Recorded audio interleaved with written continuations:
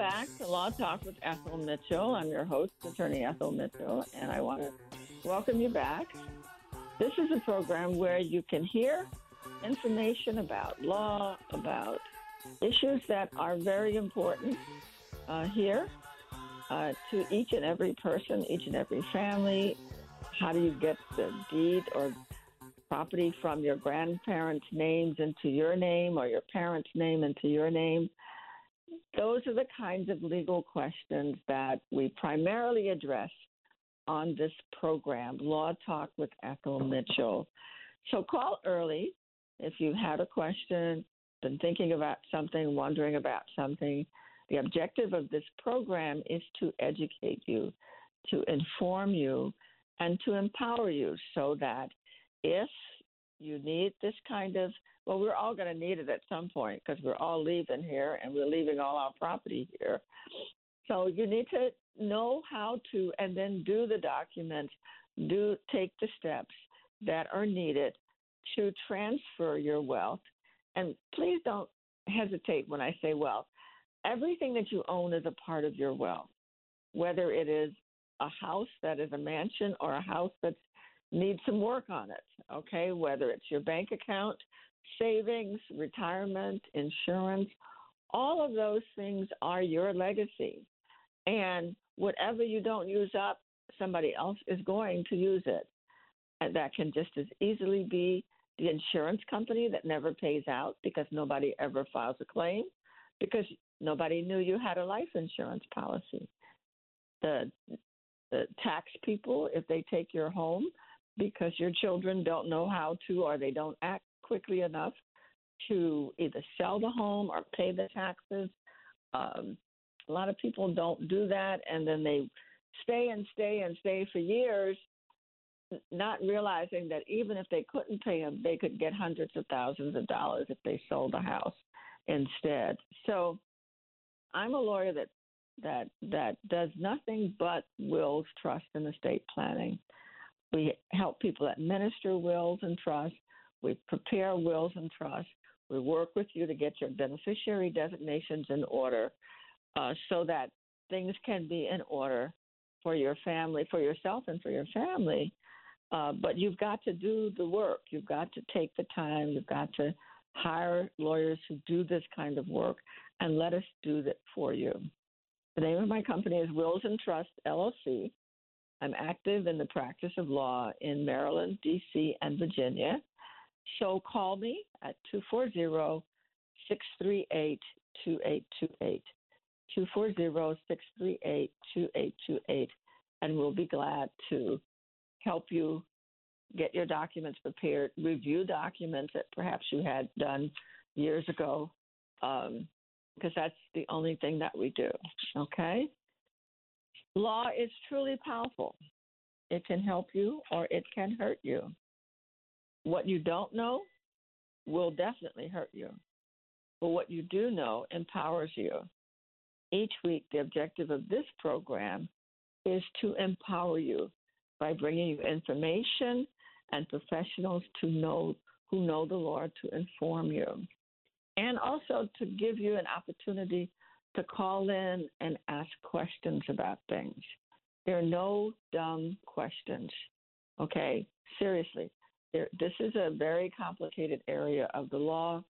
It's a very important area of the law, and I invite you to call, ask questions that tells me what you want to know, but also what you may be a bit confused about. And there's a lot of misinformation out there about how the law works. What's a will? What happens to property when you die? What you need to do in terms of your deed and so on like that. So please, I beg of you, there are no dumb questions. Call now while I'm on the air at 1-800-450-7876. 1-800-450-7876. Remember, though, that this is for information purposes. It is not anything that will establish a attorney-client relationship between you and I or anything that's on the websites. I have several websites, lawtalkwithethelmitchell.com that has a lot of information on it. Wills and Trusts has a lot of information on it, and we're posting a podcast. It already has almost 20 podcasts up, and I've got another 100 or so that we're getting up.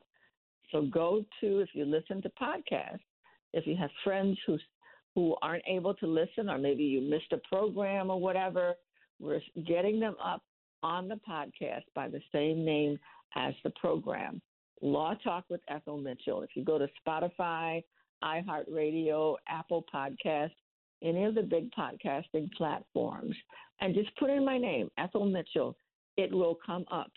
And you can listen to the programs back from a long time ago, as well as those that are more current now. So please be sure and do that. That's what this whole effort is all about. Before I get into the subject matter that I want to talk about today, unless somebody has something else that they want some clarification on and call in to ask me questions, I want to remind you, because it's voting time now. Voting is really, really important as well. Voting is powerful. It determines the kind of government that we have. It impacts everything that you do. It determines how your tax money is spent. And believe you me, you pay taxes, okay? It comes out of your salary before you even get it. So vote. Vote determines who writes the laws. Remember, slavery was legal. Slavery was legal. It was legal to do all the things that they did to us, okay, because the kinds of people that were voted in by the people who exercised their right to vote, enforced and kept in force for 200 years the kinds of laws that allowed them to do the kinds of things to us.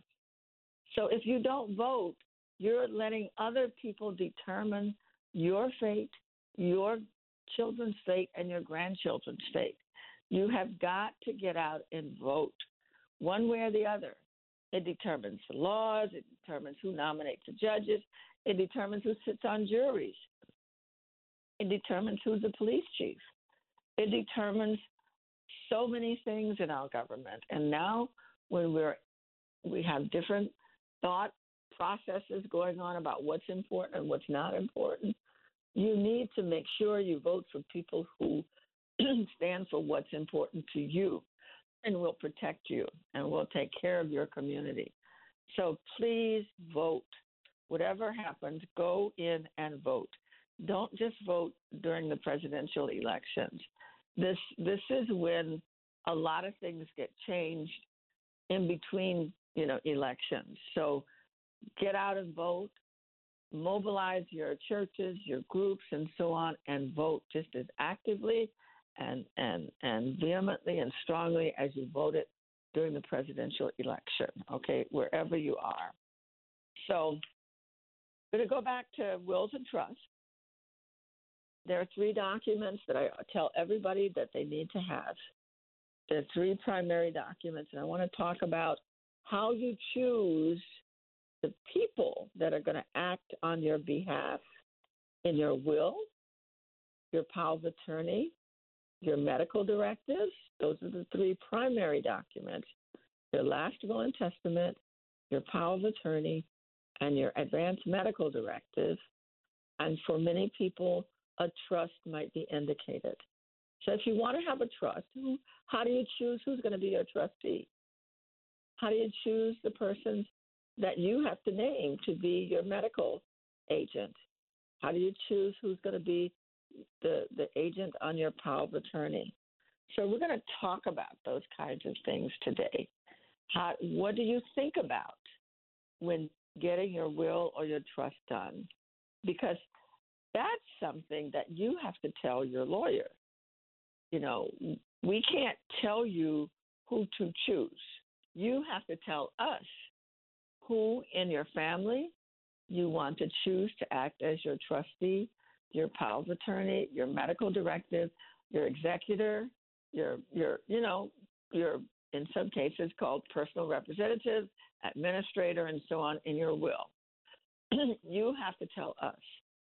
If you got a lot of money, and when I say a lot, I'm talking about over $1 million, okay?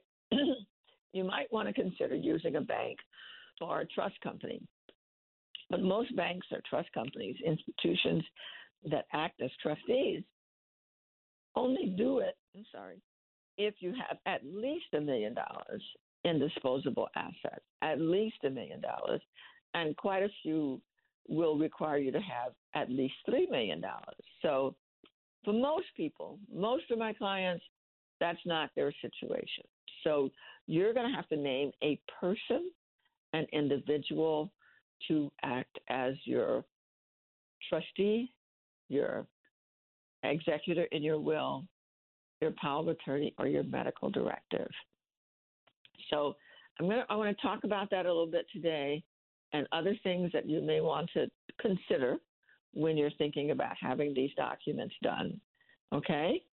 So let's start with some general characteristics of persons that you want to name or you're considering naming.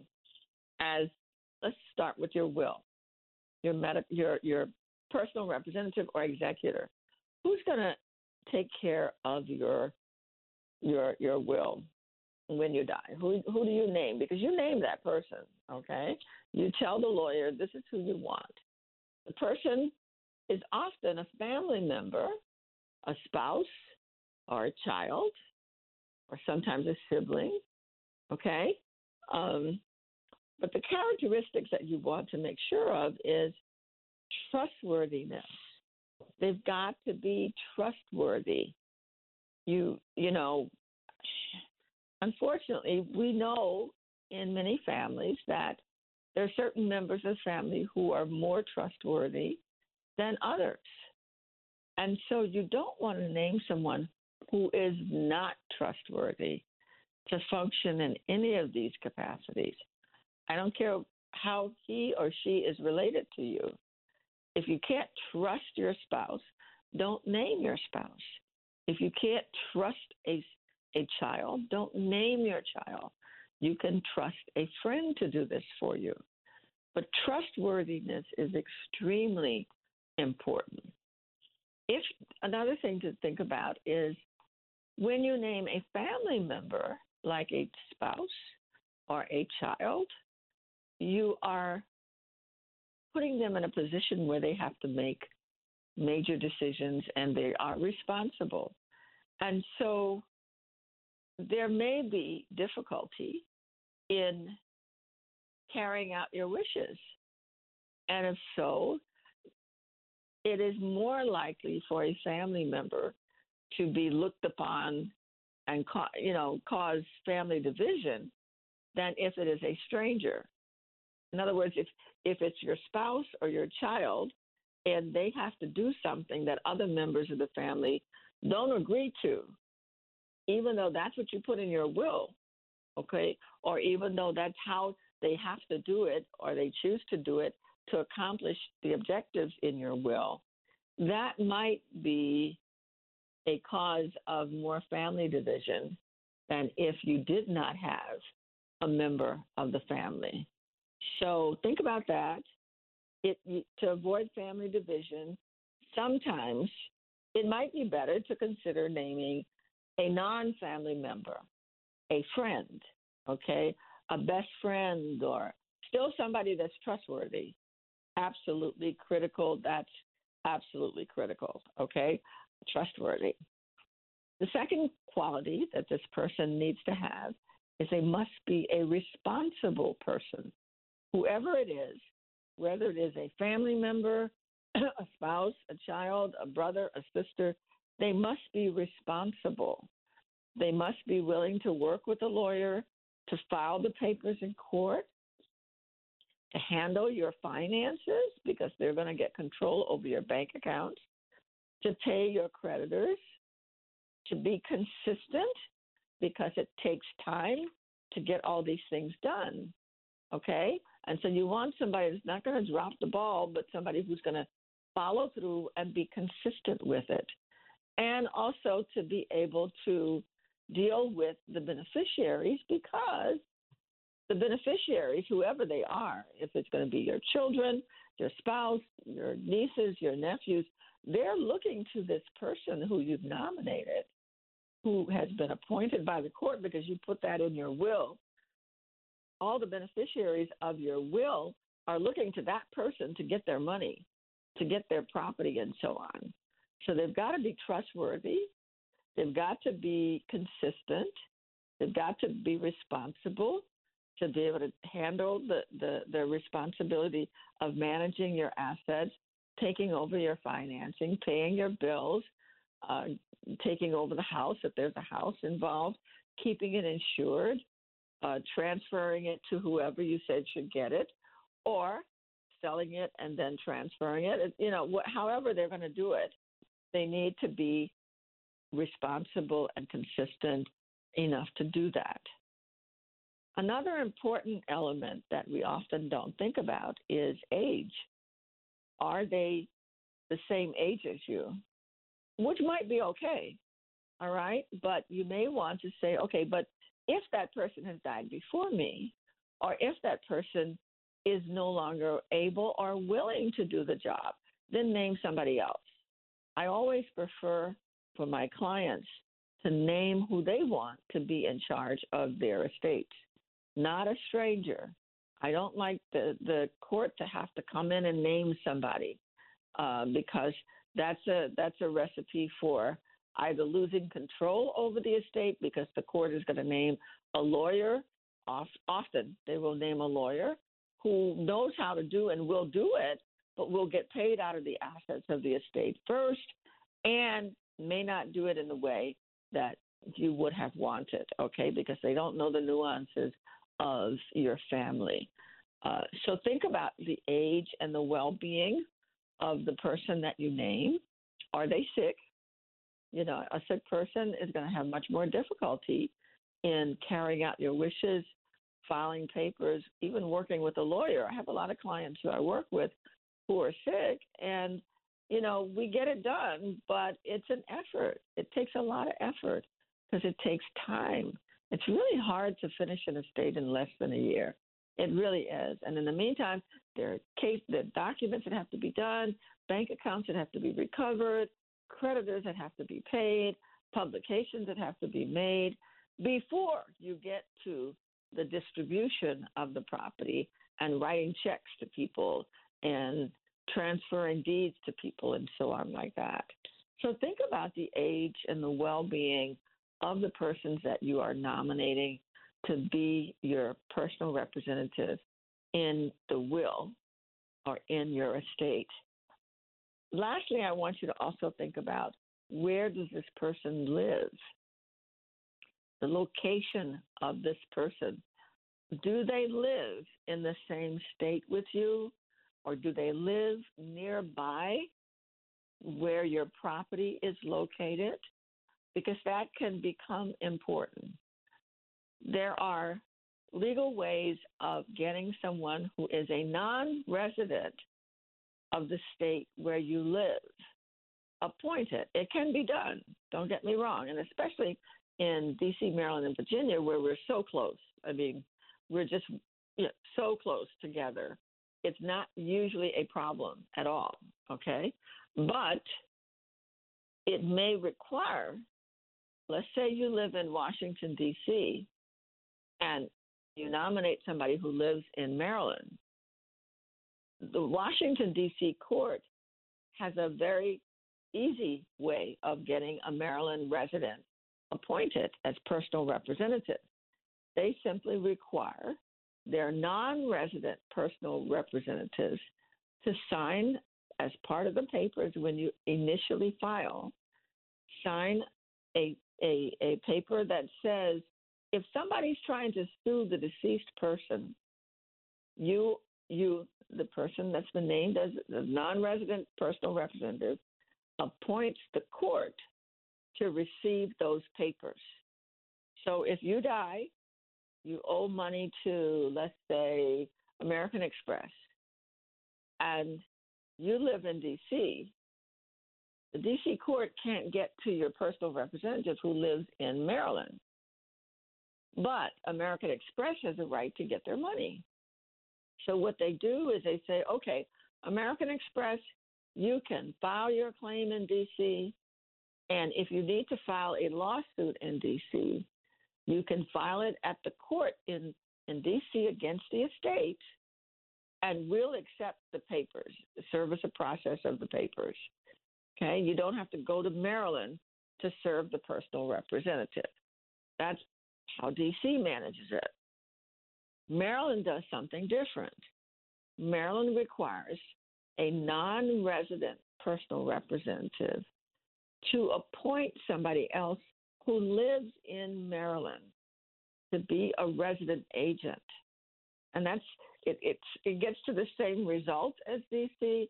It just does it differently. So let's say you live in Maryland.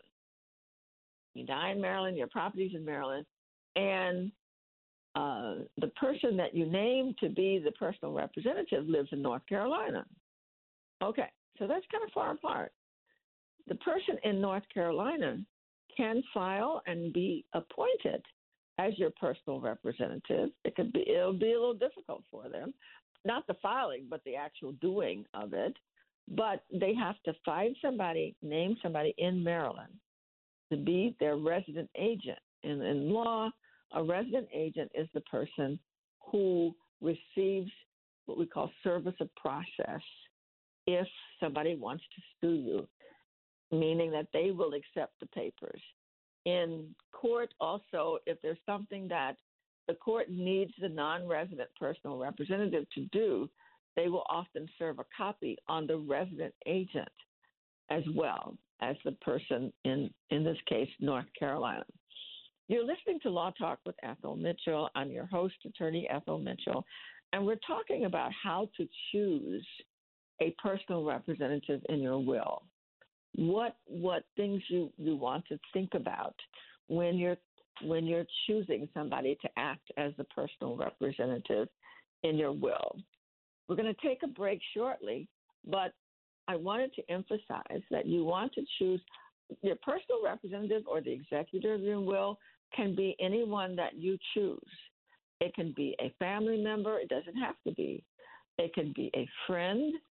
It can be, but there's certain characteristics that you want them to have, certain character traits. You want them to be trustworthy. You want them to be responsible with money as well as with following up paperwork and so on like that. You want them to be of an age to do this because it's a lot of work. You want them to be in relatively good health, all right? And you may want to consider whether they are physically close to where you live and where your property is located, because they become responsible for your property. And although legally we can make it happen, it might be a bit of a burden on them to have to come to D.C. or come to Maryland or come to Virginia to take care of that property if you have it and it's part of your estate. So think about those kinds of things when you are deciding who you're going to nominate to be your personal representative.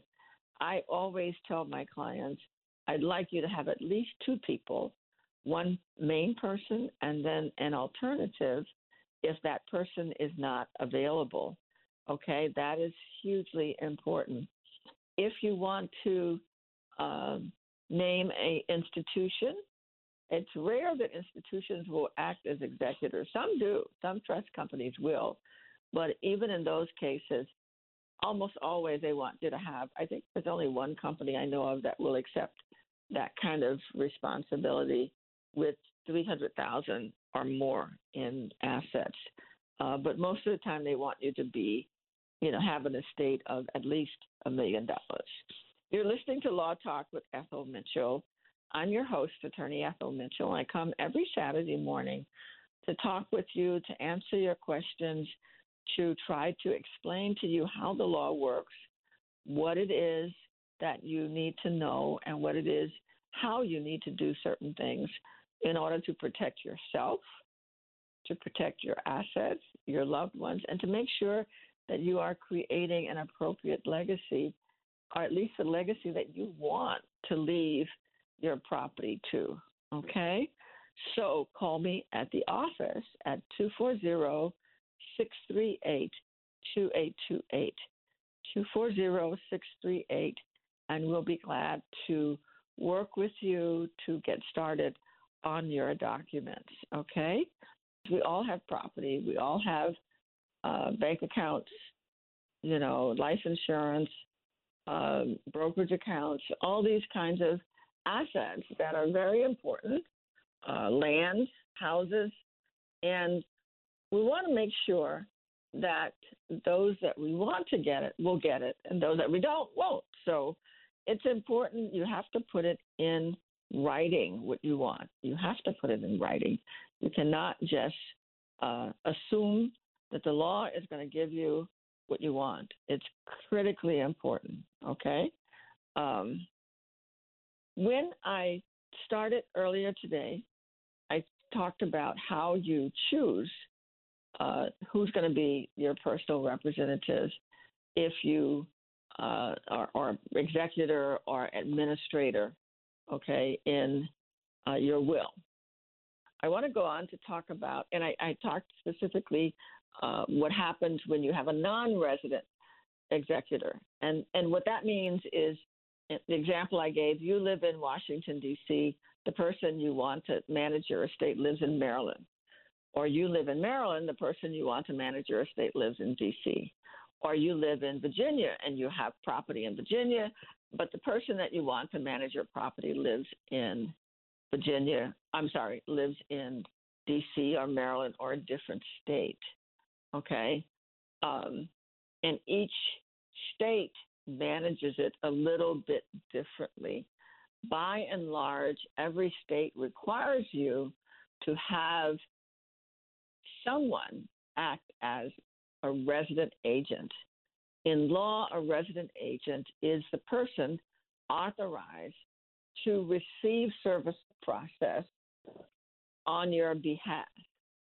And what that means in probate law is that you have died, and so your executor stands in for you. Your executor, your personal representative, your estate now is you. And your assets are in your estate, and so they are the subject of where your creditors can get to you.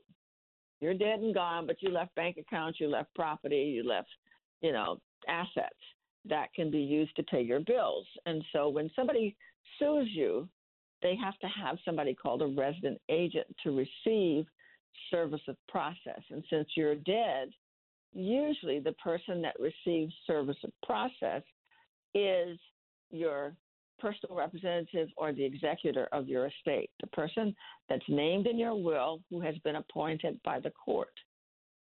But when that person does not live in the same state where you lived or where your property is located, each state has a different way, or might be similar, but each state has its own requirements of what they will require for, you're now called a non-resident personal representative. And so it's important. You can certainly name somebody in a different state. You can certainly name somebody in a different state, but it's wise to find out, have your lawyer find out what requirements your state is going to make of that non-resident personal representative before they authorize them to act on your behalf in that estate, okay? Because each state is a little bit different. So that's important to know. So let's go on and talk about a trustee.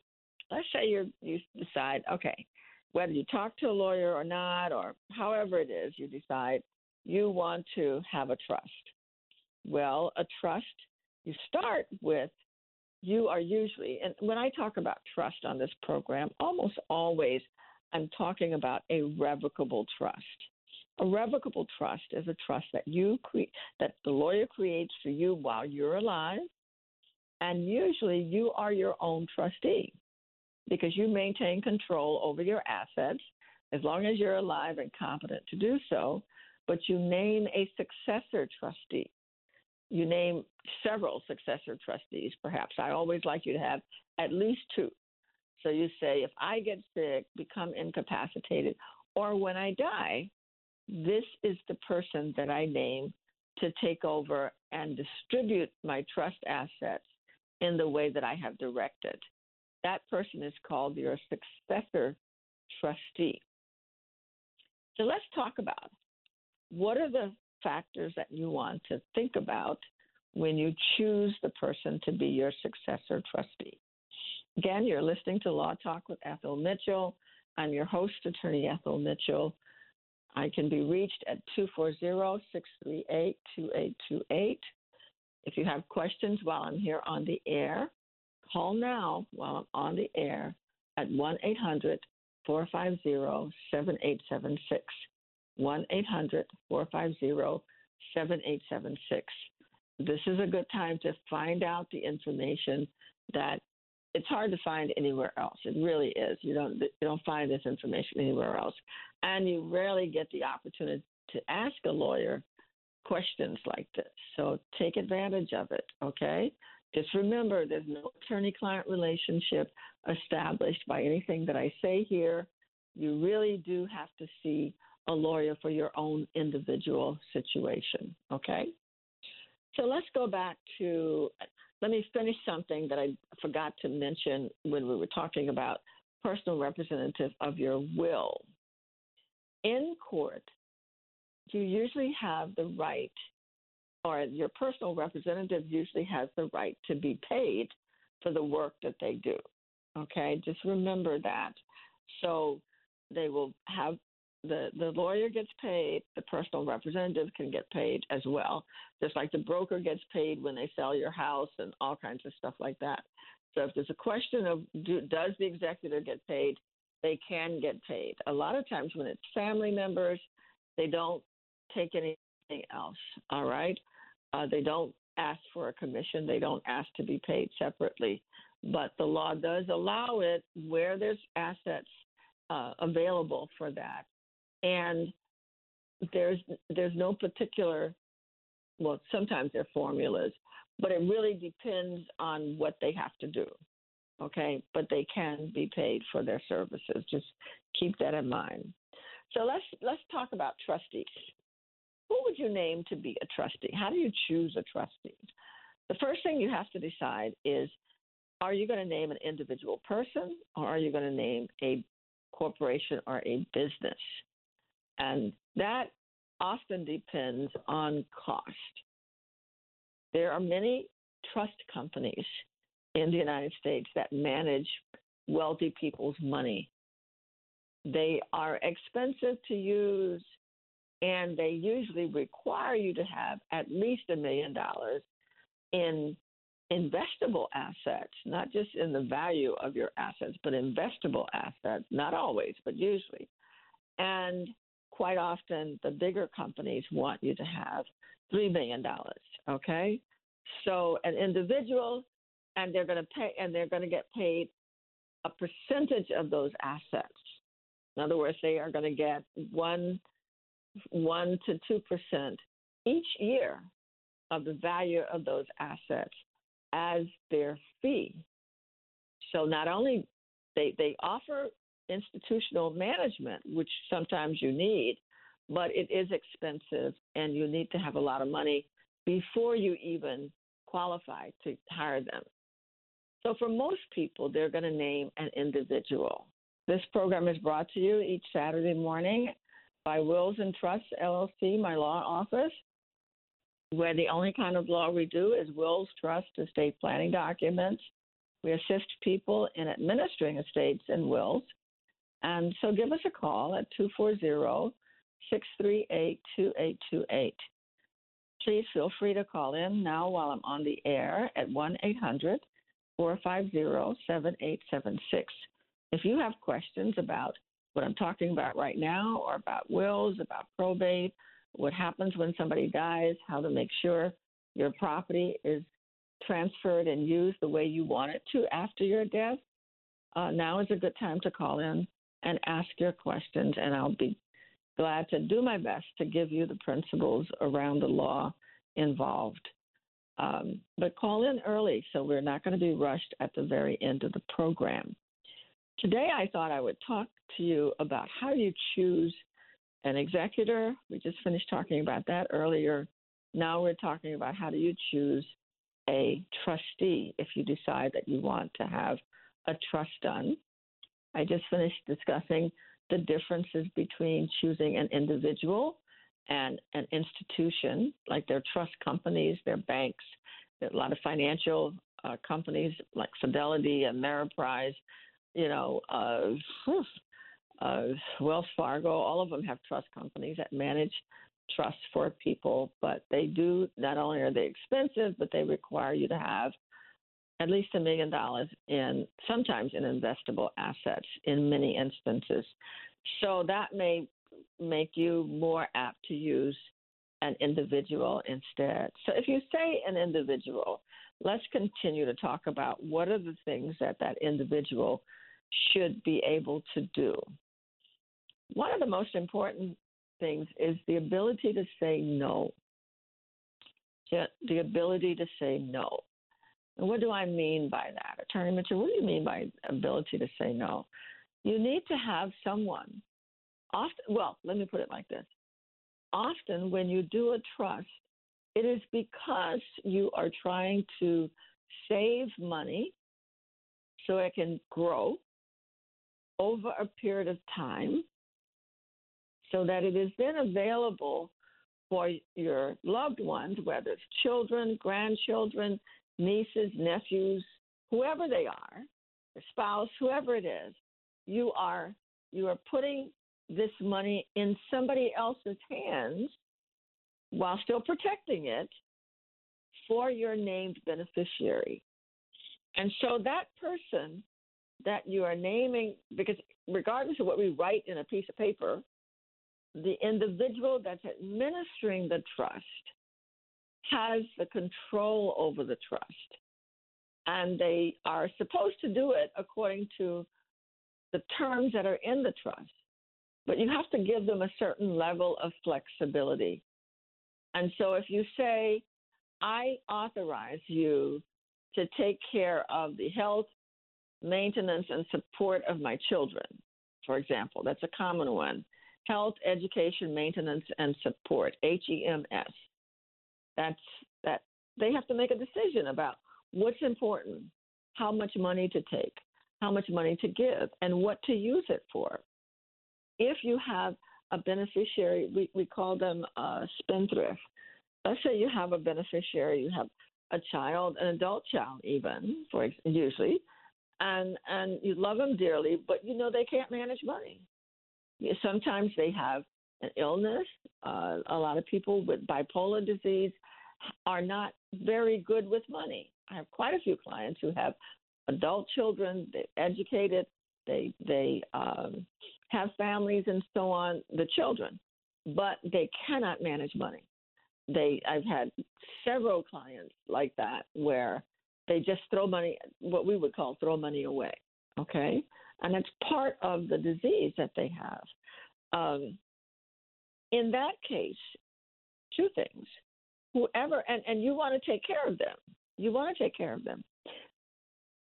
So you've got to name somebody who knows them, who cares for them, but who can say no to them, okay? Who can say no to them. You may have a beneficiary, a spouse, or a child who has a gambling problem, a drug addiction problem, a substance abuse problem, or they just may be irresponsible with money. So that person that you've named as a trustee to manage the money that you're leaving for this same person has to be able to say no to them.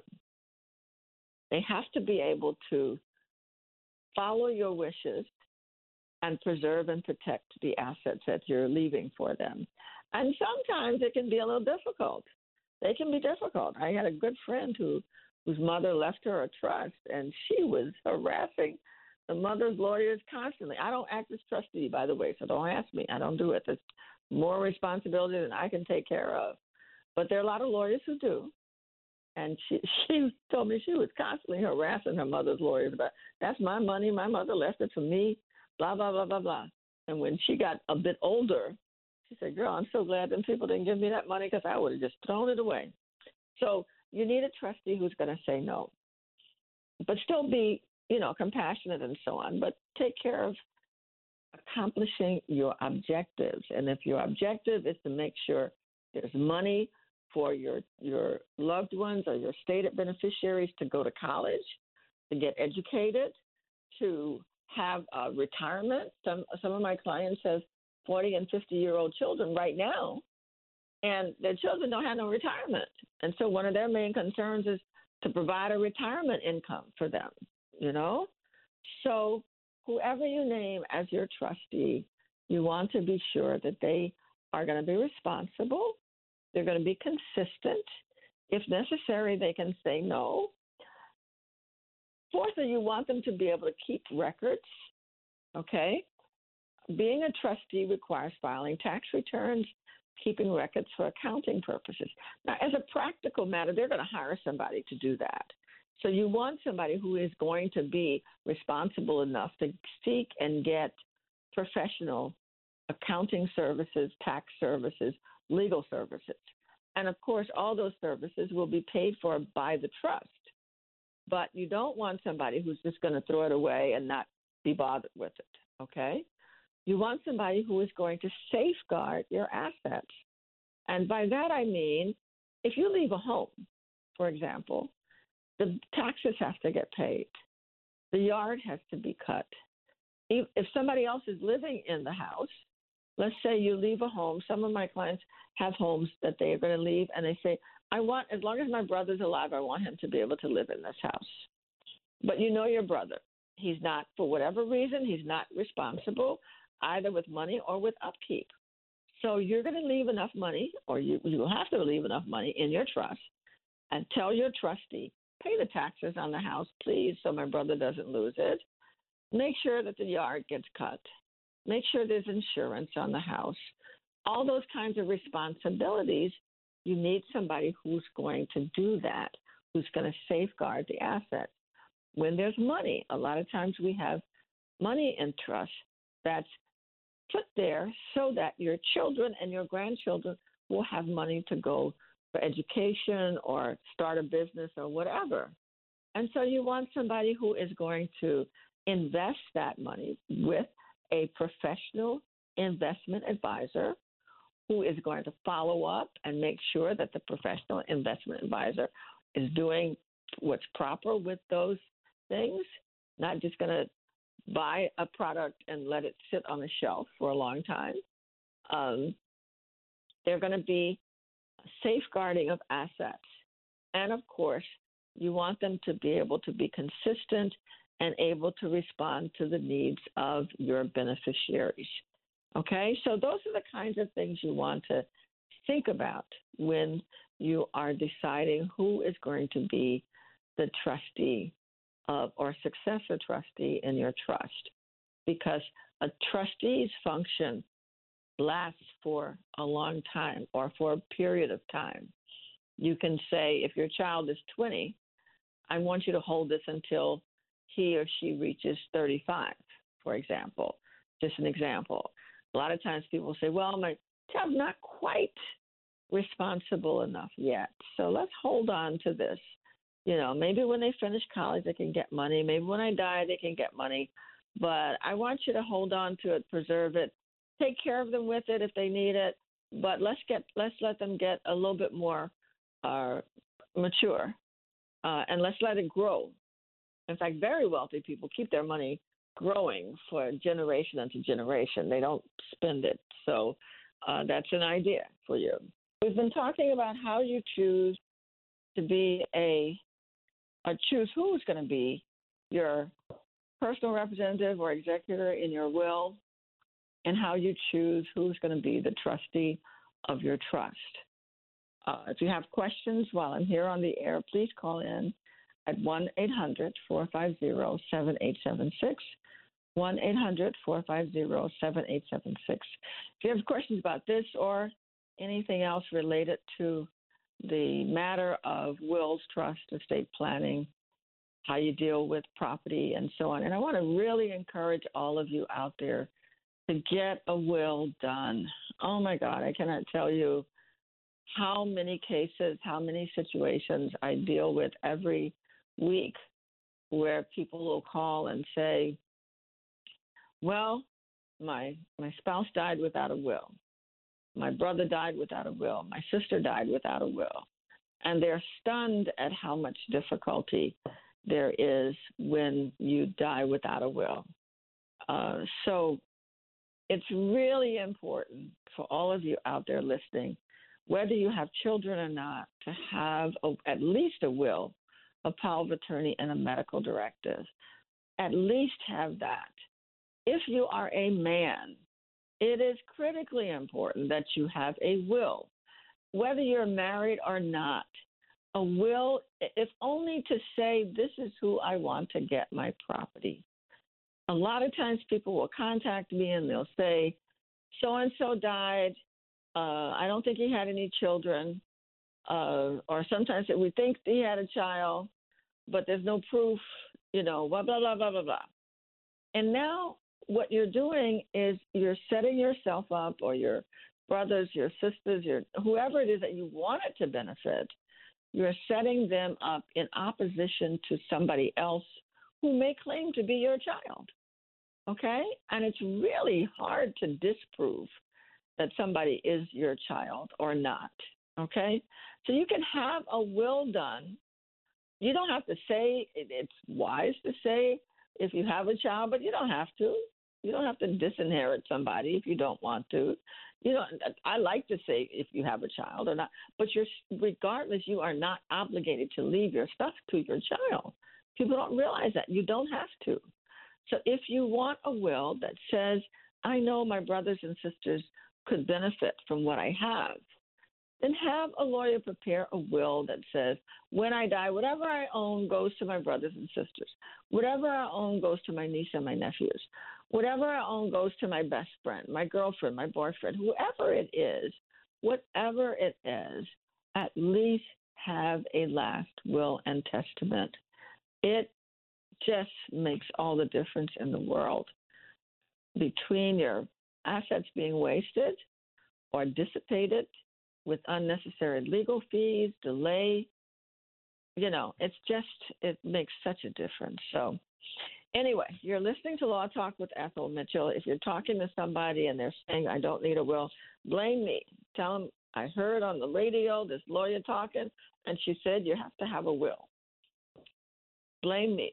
I'll take the blame. I'll take the weight on it, because every week I get cases coming into the office where somebody dies without a will, and it's just a hassle. It really is.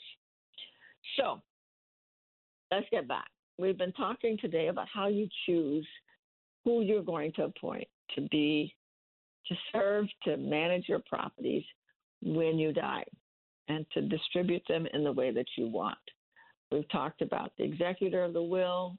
We've talked about trustee of a trust if you have a trust. One thing that is a little different about a trust also is that you don't, if it's done properly, I'll put it like this. If your trust is executed properly and you have transferred your properties, your bank accounts, and so on into a trust where you don't have to go to court to do anything, then the court does not have anything to do with the trust, i.e., you don't have to worry about the fact that you may have named somebody in a different state from where you live or where your property is to be in charge of your assets. You don't have the same concerns that you have with an executor, where they have to qualify in front of a court, and that court is going to make them do some additional things if they don't live in the same state. You don't have that same problem with a trust. Now, or a trustee. So we talked about the personal representative or executor, which is the person that's named to administer your will. We've talked about the trustee of a trust, if you decide to have a trust. They should both be responsible. They should both be consistent. They should both be able to administer. They should both be, trustworthy, be able to administer your estate as you wish. And before I forget, power of attorney, same thing. Person you named to be your power of attorney, which would manage your legal and financial affairs while you are alive.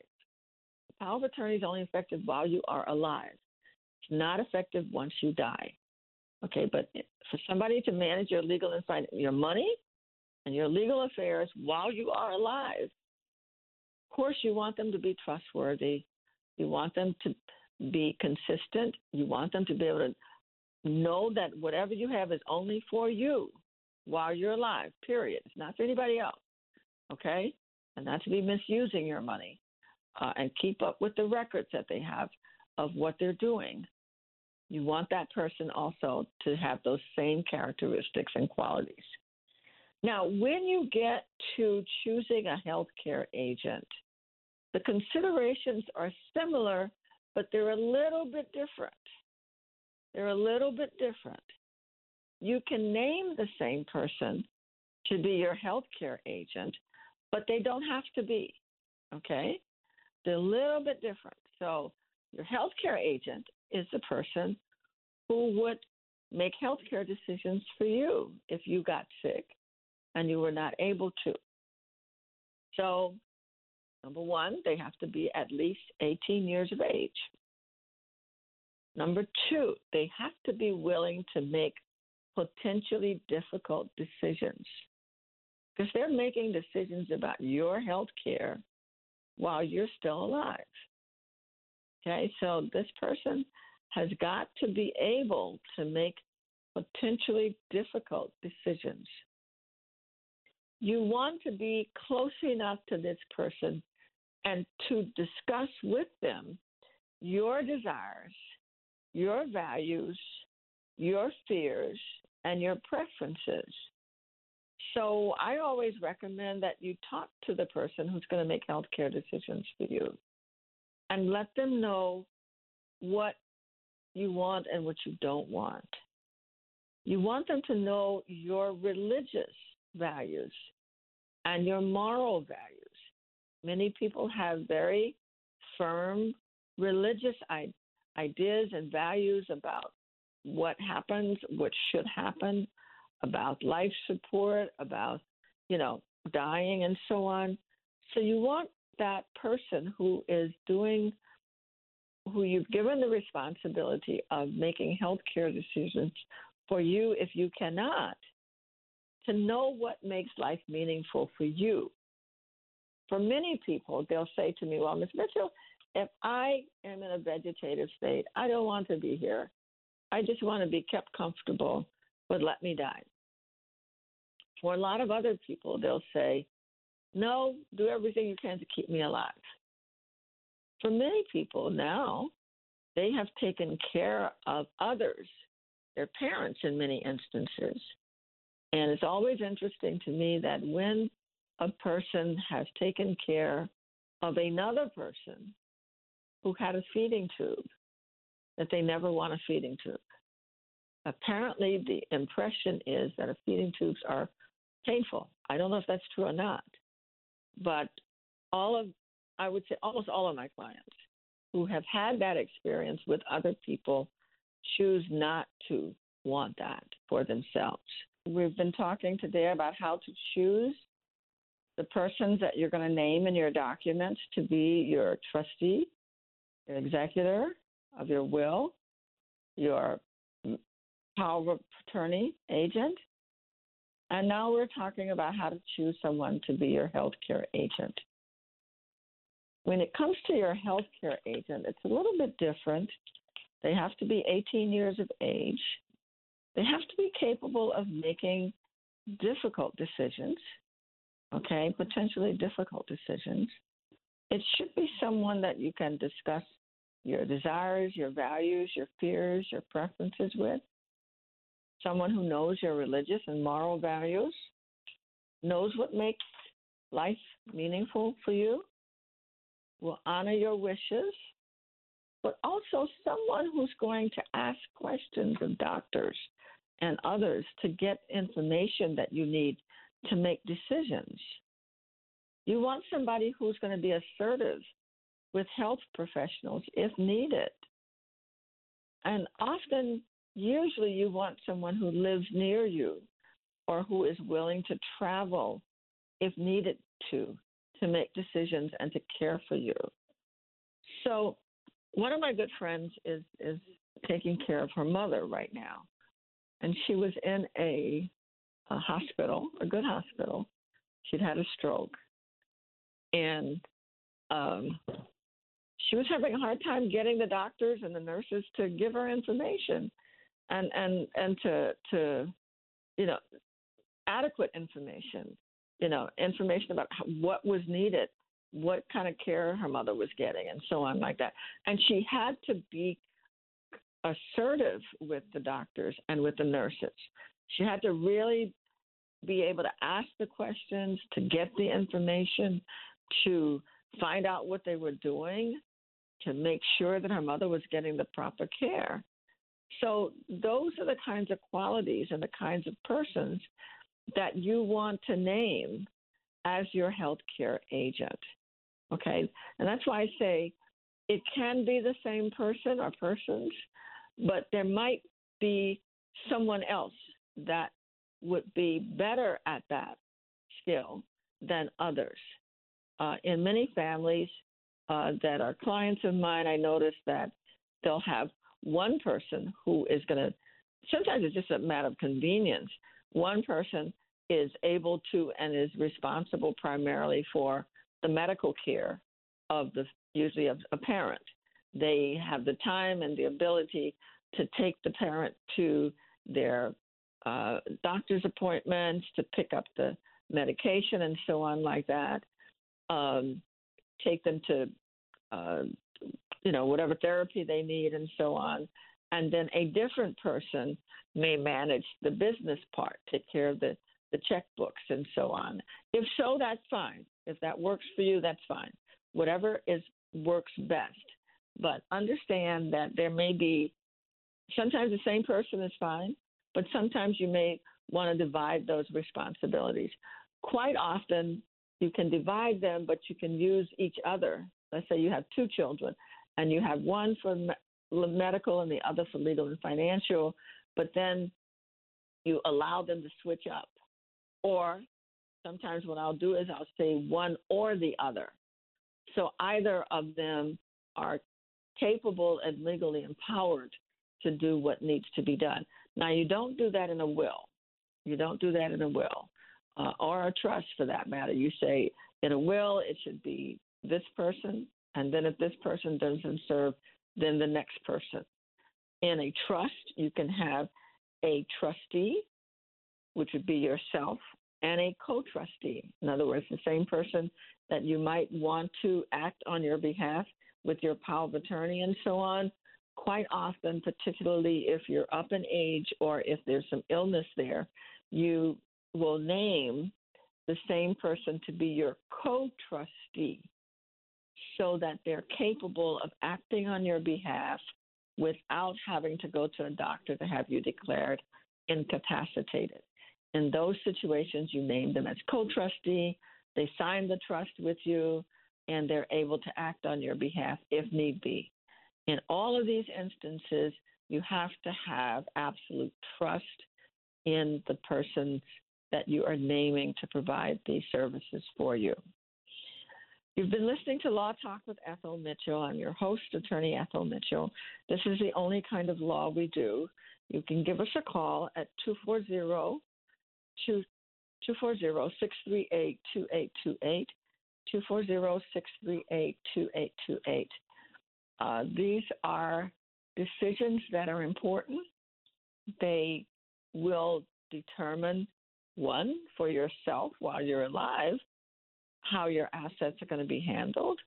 And you want to put these things in order. You want to have your documents prepared and signed by an attorney under their supervision or supervision of their staff while you're in the best health possible.